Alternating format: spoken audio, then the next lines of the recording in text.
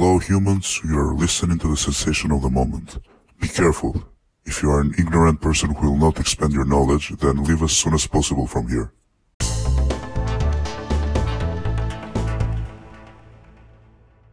What's going on, guys? Welcome to the 8th episode of Cool Historians.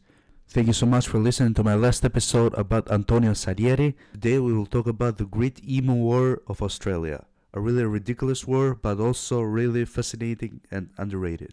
Let's go make some history.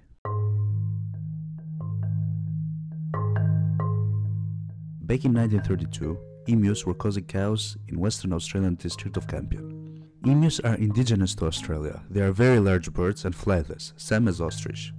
The massive number of emus in the area was causing concern to the locals. But what exactly caused the Great Emu War?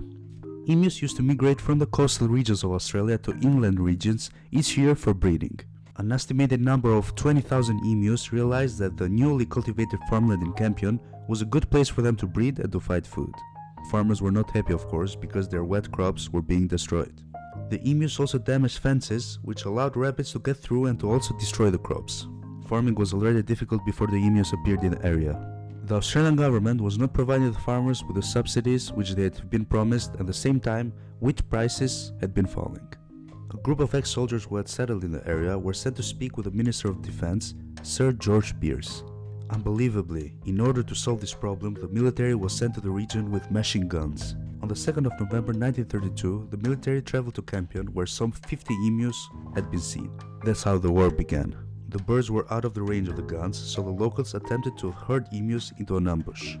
However though, the birds split into small groups and ran so that they were difficult targets. The first series of shots fired was ineffective due to how far away the emus were. A second round of gunfire was able to kill a number of birds. Later the same day, perhaps a dozen birds were killed. On the 4th of November, Major Meredith had prepared for an ambush near a local dam, and over 1,000 emus were spotted towards their position. In the days that followed, Major Meredith chose to move further south, where the birds reported to be seen. Only 6 days into war, 2,500 rounds of ammunition had been fired. The casualties were not great though. The number of birds killed were from 50 to 200. Fortunately for Major Meredith, the military had not suffered any casualties at the hands of the emus. On the 8th of November, the Australian House of Representatives discussed the military operation. Following the humiliating negative coverage of the war in the local media, which had claimed that only a few emus died, Sir George Pearce withdrew the military personnel and the guns.